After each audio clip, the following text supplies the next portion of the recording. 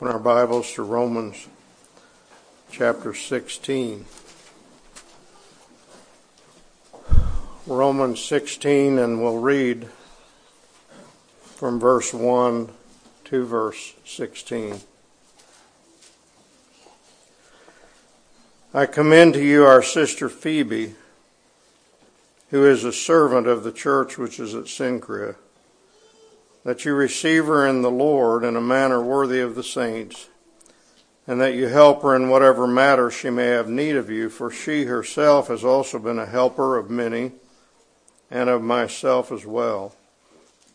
Greet Prisca and Aquila, my fellow workers in Christ Jesus, who for my life risked their own necks, to whom not only do I give thanks, but also all the churches of the Gentiles.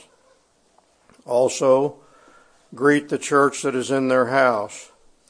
Greet Epaenetus, my beloved, who is the first convert to Christ from Asia.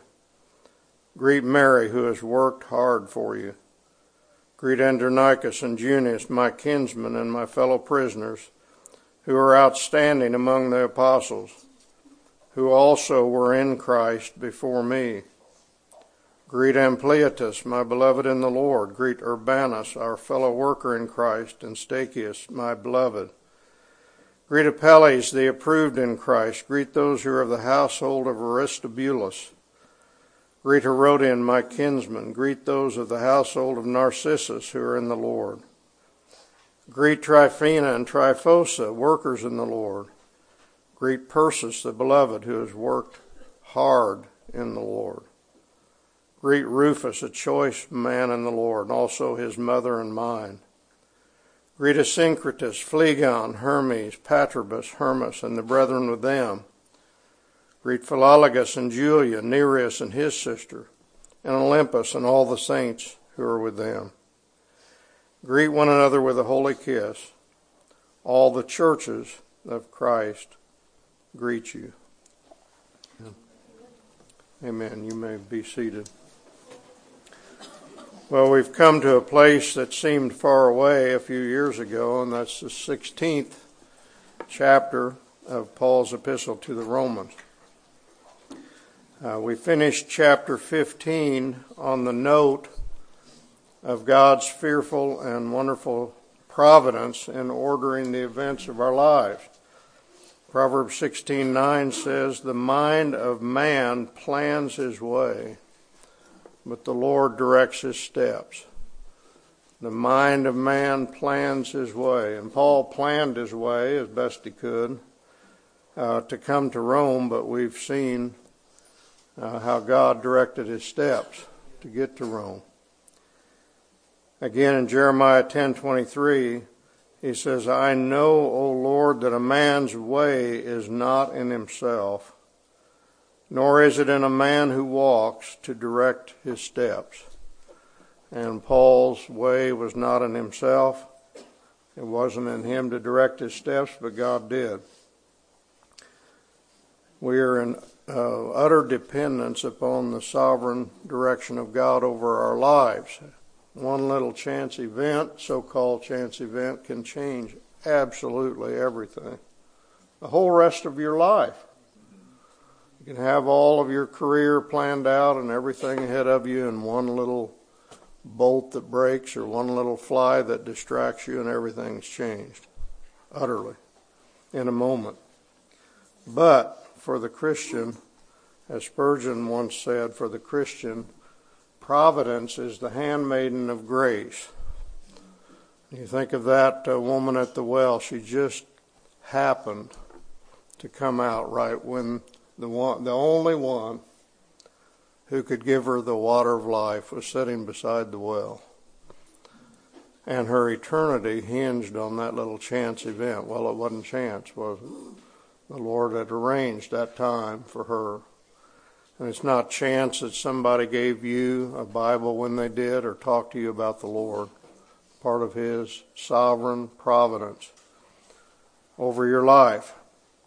So the mystery and wonder of providence, that was the last thing we looked at in chapter 15.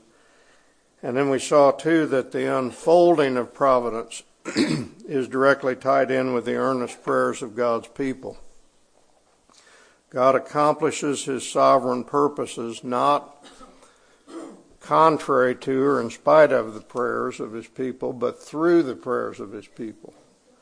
And we saw how Paul appealed to these Romans to earnestly pray for him, that he might be delivered when he went to Jerusalem, that his life might be spared. And God worked out his providence in Paul's life through the prayers of people like the Roman Christians. O thou who dost hear prayer, to thee all men come. God hears prayer.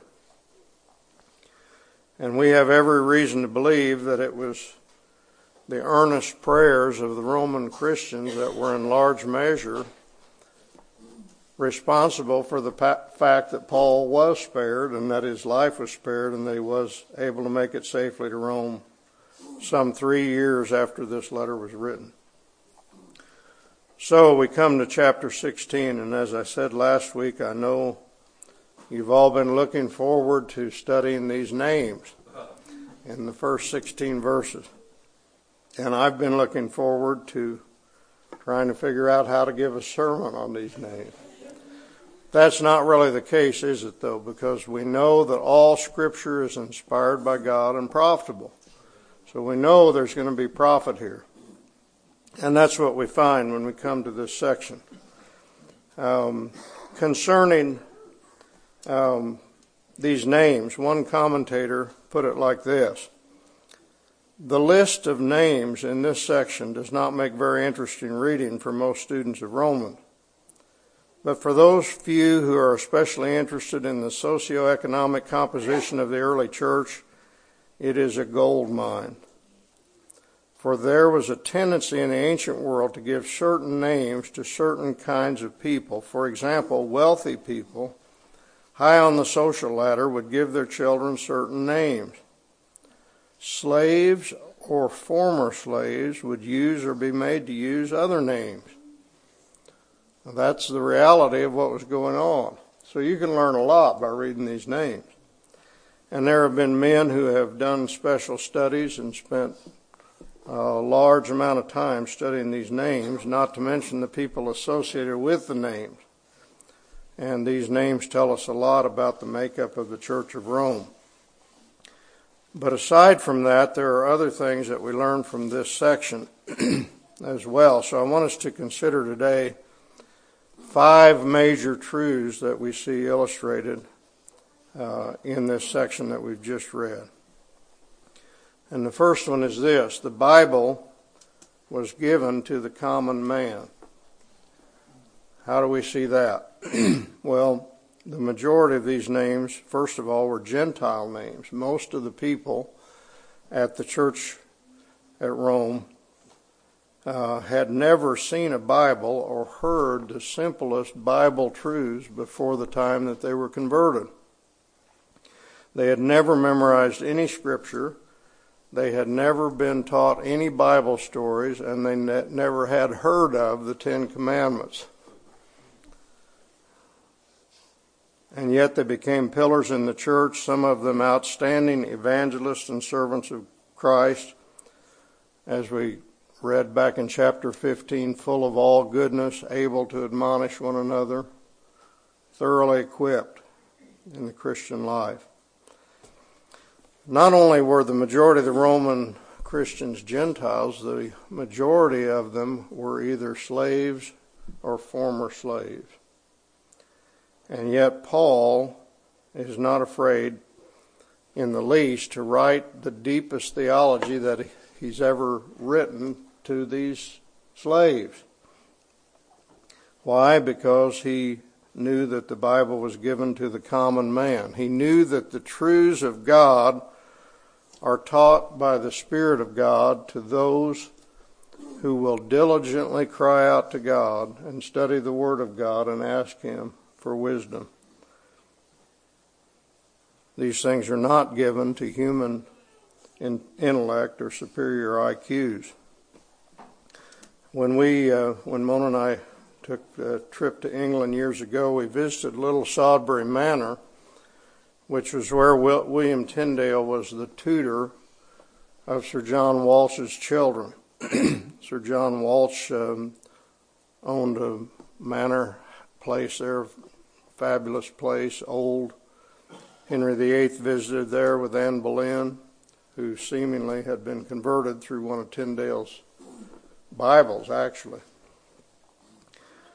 But anyway, when Tyndale was there as a tutor, there was a discussion in the great hall of that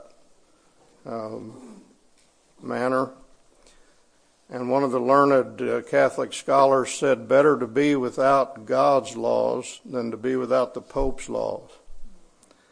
And William Tyndale said, I defy the Pope and all his laws, and if God spares my life, I'll make it so that the boy who drives the plow will know more Scripture than you do.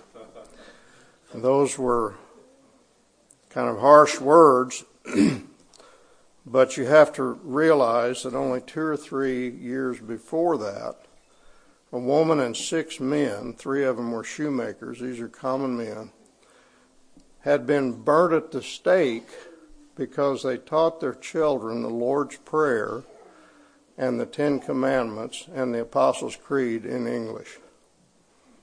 Isn't that amazing? Burn them at the stake because they teach the Lord's Prayer in English. That's why Tyndale would have a response like that. And he wanted to translate the Bible into the language of the common man, which in this case was English. And you know that eventually he did, and much of the Bible that we've received down through the years came through Tyndale. He was eventually strangled and burned at the stake himself. But he knew that the Bible was given to the common man, to the boy that drives the plow. Why were the Catholics so opposed to the translation of the Bible into English? Well, supposedly because the common man could never hope to understand all this stuff. That's the idea. I mean, you've got to keep this. This is for the learned doctors. The fact is, the common man could understand it all too well, and he could understand that the things that were being taught by the church were false. And it didn't take long when the Bible began to go into various places like Oxford and what have you, that people started being converted, priests started being converted. The Bible was given to the common man. The Greek, some of you know that the Greek of the New Testament is a little bit different than classical Greek. It's called Koine Greek. And for a time, people didn't really understand why is this different from classical Greek, and somebody put forth the theory that it was a heavenly language that was given specifically for the Bible to be written in. And then they discovered that it was the common Greek that was used every day in that time, and that's really pretty appropriate, isn't it? The heavenly language was the language of the common man. That's what it was. I want to make it clear that there's no virtue in being ignorant. William Tyndale himself was a master of at least 7 languages, and we should thank God for people who become masters of Greek and Hebrew. But the fact is that time and time again over the years I've seen the top guys, the best of the best in Hebrew and Greek, disagree with one another about the meaning of a verse. So now what are you left with?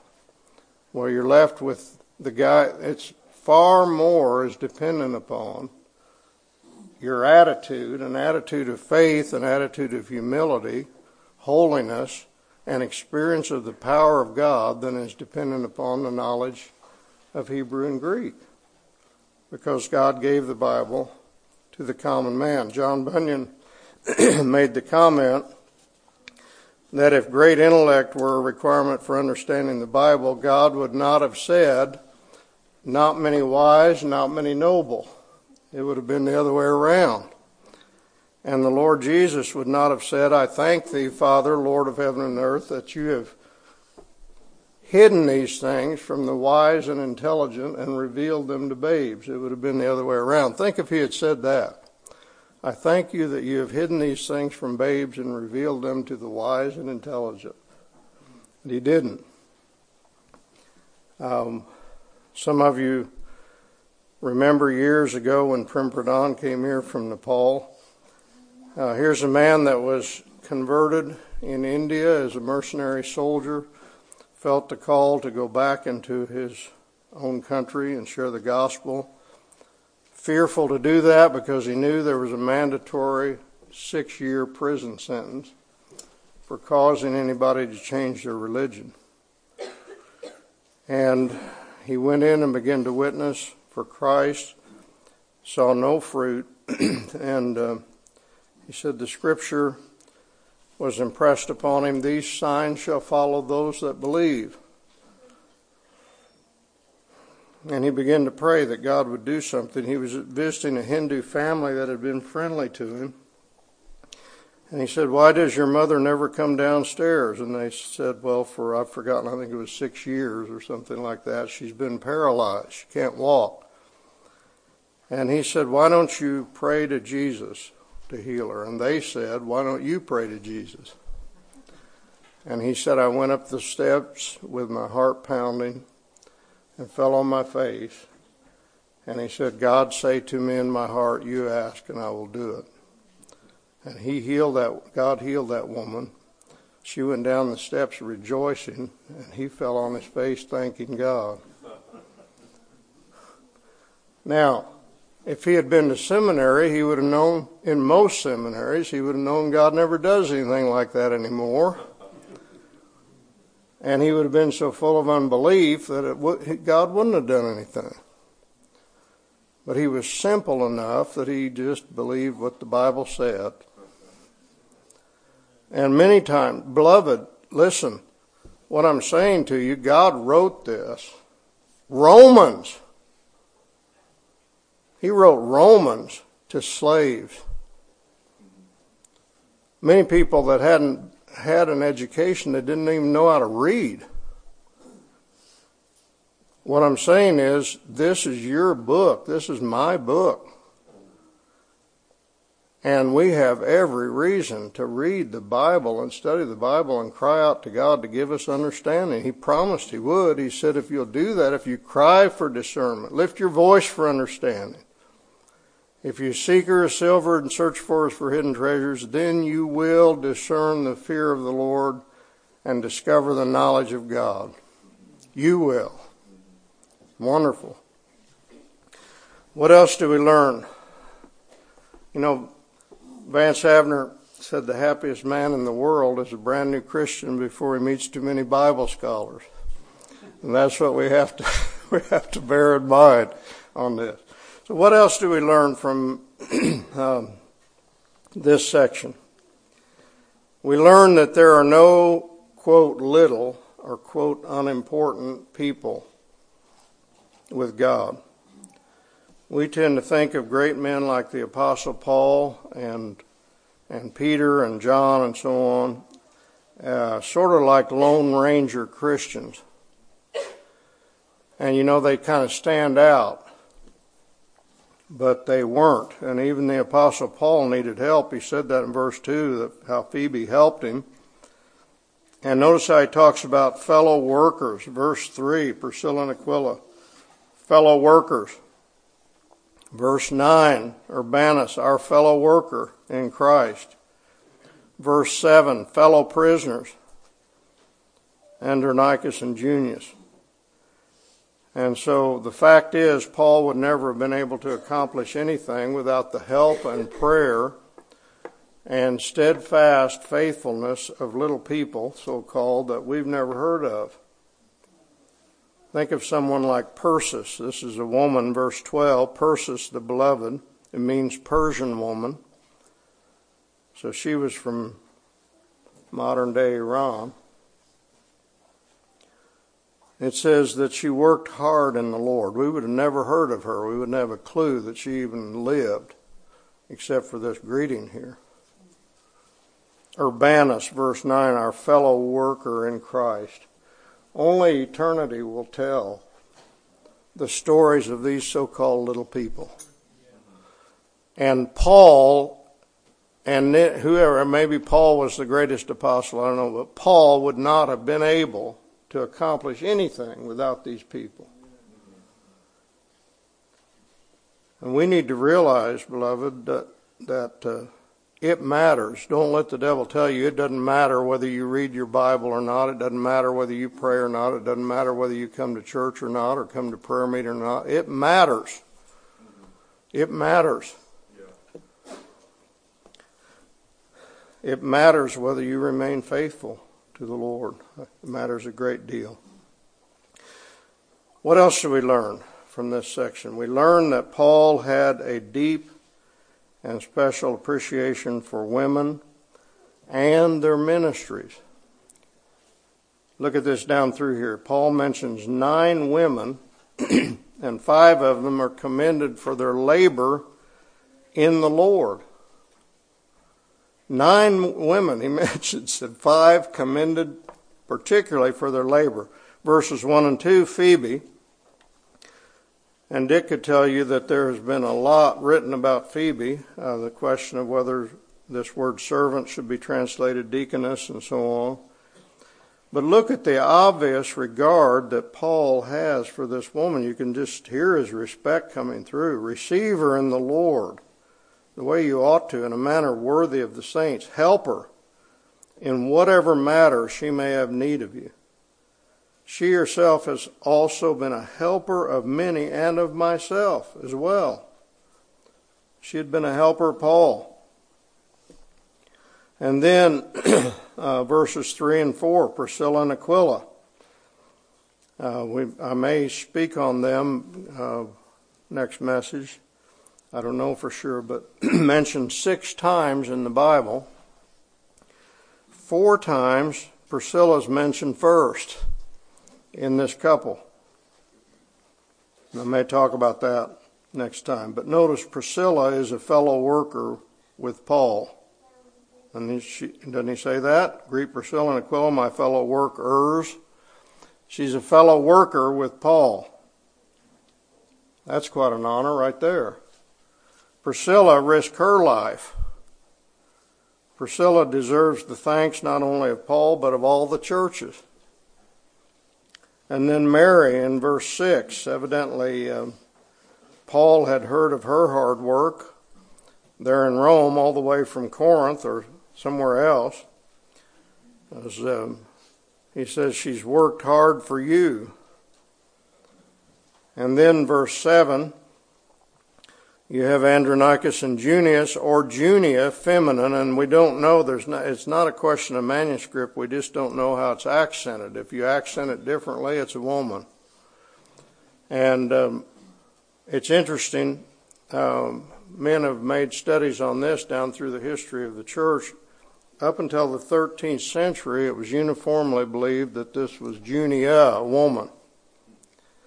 And then from the 13th century to the middle of the 20th century, generally it was understood that this was a man. It doesn't have anything to do with the word itself. It just has to do with your mindset. And then recently, again, Bible scholars have taken up the idea that this was a woman. We don't know for sure, but if it was, she was, it makes more sense, Andronicus and Junia, husband and wife. But if so, she was a fellow prisoner with Paul and with her husband, and well known or esteemed among the apostles. Verse 12, he mentions 2 more women, Tryphena and Tryphosa. They may have been either sisters or twins. There's some evidence to think that they were twins. Tryphena, you have this little girl named her Tryphena. Well, the next one, and especially if they were twins, was obvious. Tryphena and Tryphosa, dainty and delicate. That's what it means. Dainty and delicate. And notice what he says. They've worked, they've labored, they've worked. They're dainty and delicate. Have not stayed around doing nothing. They've worked for the Lord. They've worked in the Lord. And then Persis has worked hard in the Lord. And verse 13, Rufus's mother, he says, his mother and mine. One translation says she's been a mother to me as well. So I don't know what somebody in the church that mothered at some point earlier somewhere, who knows where they were living at the time and why Paul was passing through, but Rufus's mother had been a mother to Paul. Think of that. And then verse 15, he makes mention of the sister of Nereus. So this whole section is one more example of what Dick taught back when he spoke on this subject from 1 Timothy.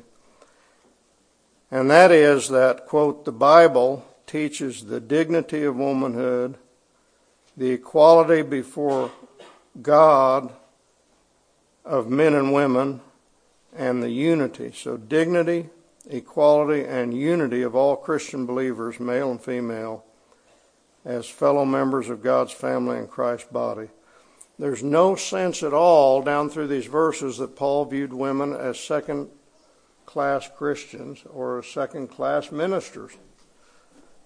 Their ministry was different in different ways, but they were not second-class. In fact, he holds them and their ministry as of vital importance and much appreciated. What else do we learn from this section? This is number 4. There appear to have been at least 3 and perhaps 5 separate house churches in the Roman church. Verse 5, we have Priscilla and Aquila. It says, greet the church that is in their house. And we know from other passages that Priscilla and Aquila had churches in their house and other places. They moved around quite a lot. And then verse 14, you have Asyncritus, Phlegon, Hermes, Patrobas, Hermas, and the brethren with them. What's this group? There's a group there. And verse 15, here's another group, Philologus and Julia, Nereus and his sister, Olympus, and all the saints who are with them. And then possibly verses 10, Apelles, the approved in Christ, greet those who are of the household of Aristobulus. That usually when it talks about households, it's talking about an extended group that would be a meeting and part of somebody's extended home. Same way in verse 11, the household of Narcissus are in the Lord. And so there's at least 3 here, distinct, and maybe 5. Why would there be house churches? And we just tend to read right over this. In the early church, why would there be house churches? Well, the fact is that the early Christians did not have large public buildings to meet in. Even the largest house of the most wealthy Christian would probably not hold more than maybe 70 or 80 people. That'd be a big house. And so they were forced to meet in house churches. And I think there are 2 extremes here. On the one hand, we can say that house churches are the only scriptural way to do church, and that large churches are unscriptural. And there's a whole movement, kind of a spectrum there. Some are very extreme on it, some are moderate. But there's a whole movement along that line, and in some of the groups, anyone who does not hold to that does not speak at one of their conferences. They never have anybody speaking at their conferences except people that are totally committed to house churches, only house churches. And the fact is that God didn't command house churches. Okay, he didn't command that. It just worked out that way at the time. And we've got to be careful about making what was historical into something normative. So you read an account, this is what they did. Oh, well, that's what we have to do. Or it's unscriptural, it's wrong. So that's the one side. We've got to be careful about that. On the other hand, we should never get the idea that bigger is better. And there is an intimacy of fellowship in a small group that's often not possible in a larger group. I know of numerous, not just one or two, I began thinking about it, I know of numerous churches that began as house churches. This one did. This church right here did. And eventually they outgrew the situation, got too big to meet in a home. And we have buildings readily available in most cases. But I think that in every house church that I know of, the one down in Columbia, they started meeting in the home, and I outgrew it. I think that every one of them would testify that some of the very best times took place when they were a small group meeting in a home. So you can't say that bigger is better. And that's why I would encourage you, there's an opportunity in a small group for more intimacy, more sharing, more questions a lot of times, and that's why I would encourage you as much as you're able, after putting the prayer meeting priority, but after that to attend one of these Tuesday night or Thursday night smaller groups. And maybe God will permit that over time. I mean, if everybody attended one, then it wouldn't be a small group anymore. But we're trusting that there will be, opportunity as we go on. We've got a lot of different things that we can do on those nights. And that God will have different ones at different times to be able to come to that. So, anyway, I do believe that every church needs both the larger and the smaller fellowships. Both are a blessing. And we see that, think of this. He writes the letter to the Romans, that Roman church, and he addresses all these different believers and the church that meets in their house. So somehow this letter got to everybody, and everybody was unified, but they were still having to meet in houses. I don't know whether they mixed around or what, but there was one church there that he's writing to. He wasn't writing to a bunch of churches, he's writing to one church, and yet they're meeting in homes. That's what we see here. Something to think about. And then the last thing, the fifth thing that we learn from this, is that Christians are exhorted to have and show affection for one another. You think of it, first of all, Paul's example here. Greet so-and-so, greet so-and-so, greet so-and-so. Just took time to go down through there, all these different people, greeting them. And then we're specifically exhorted in verse 16 to greet one another. He said it just plain out. Greet one another. Greet one another. In other words, don't put your head down and look the other direction. Greet one another. Just show it's Christian. It's Christian to greet one another.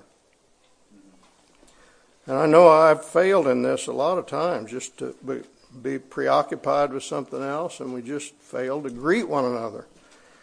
But not only are we to greet one another, but we're to greet one another with a show of affection. Maybe not every time, but there's to be a show of affection. And I realize, greet one another with a holy kiss. And I realize that there are cultural changes and so on. But at least it means something. Right? I remember when I first became a Christian, I had grown up in church. I'd never seen any man hug another man. Never had seen that in my life. You know why? Because most of the people in the church that I grew up in were lost. I mean, it was a dead church. There was no gospel there at all. And you don't do that. I mean, you don't hug some other man unless something's in your heart of feeling love for him. You know? I saw that at the wedding yesterday. I had people that I hadn't seen for a while came up and hugged me with tears. That means a lot. That means a lot. It ought not to be that we don't have and show affection for one another. The early church, you remember, they said, behold how they love one another. And that's what Jesus said. By this shall all men know they are my disciples, if you have love for one another.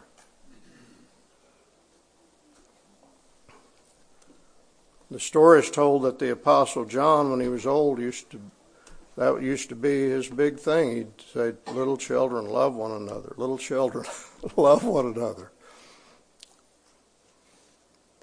Well, this is important enough that Paul felt that he needed to include it in his exhortation. And God specifically saw fit to include it in the New Testament so that we could learn from it. So may God help us in this. Well, next time we may, like I said, I'm not sure yet, we may spend time on Priscilla and Aquila specifically. There's a lot to learn from their lives. And it would give us a little more feel for the geography of all these things that we tend to just read over. But if not, if we don't do that, we'll plan on going on to the last half of this chapter. Got about a half a page left. Let's see what the Lord has for us in that section.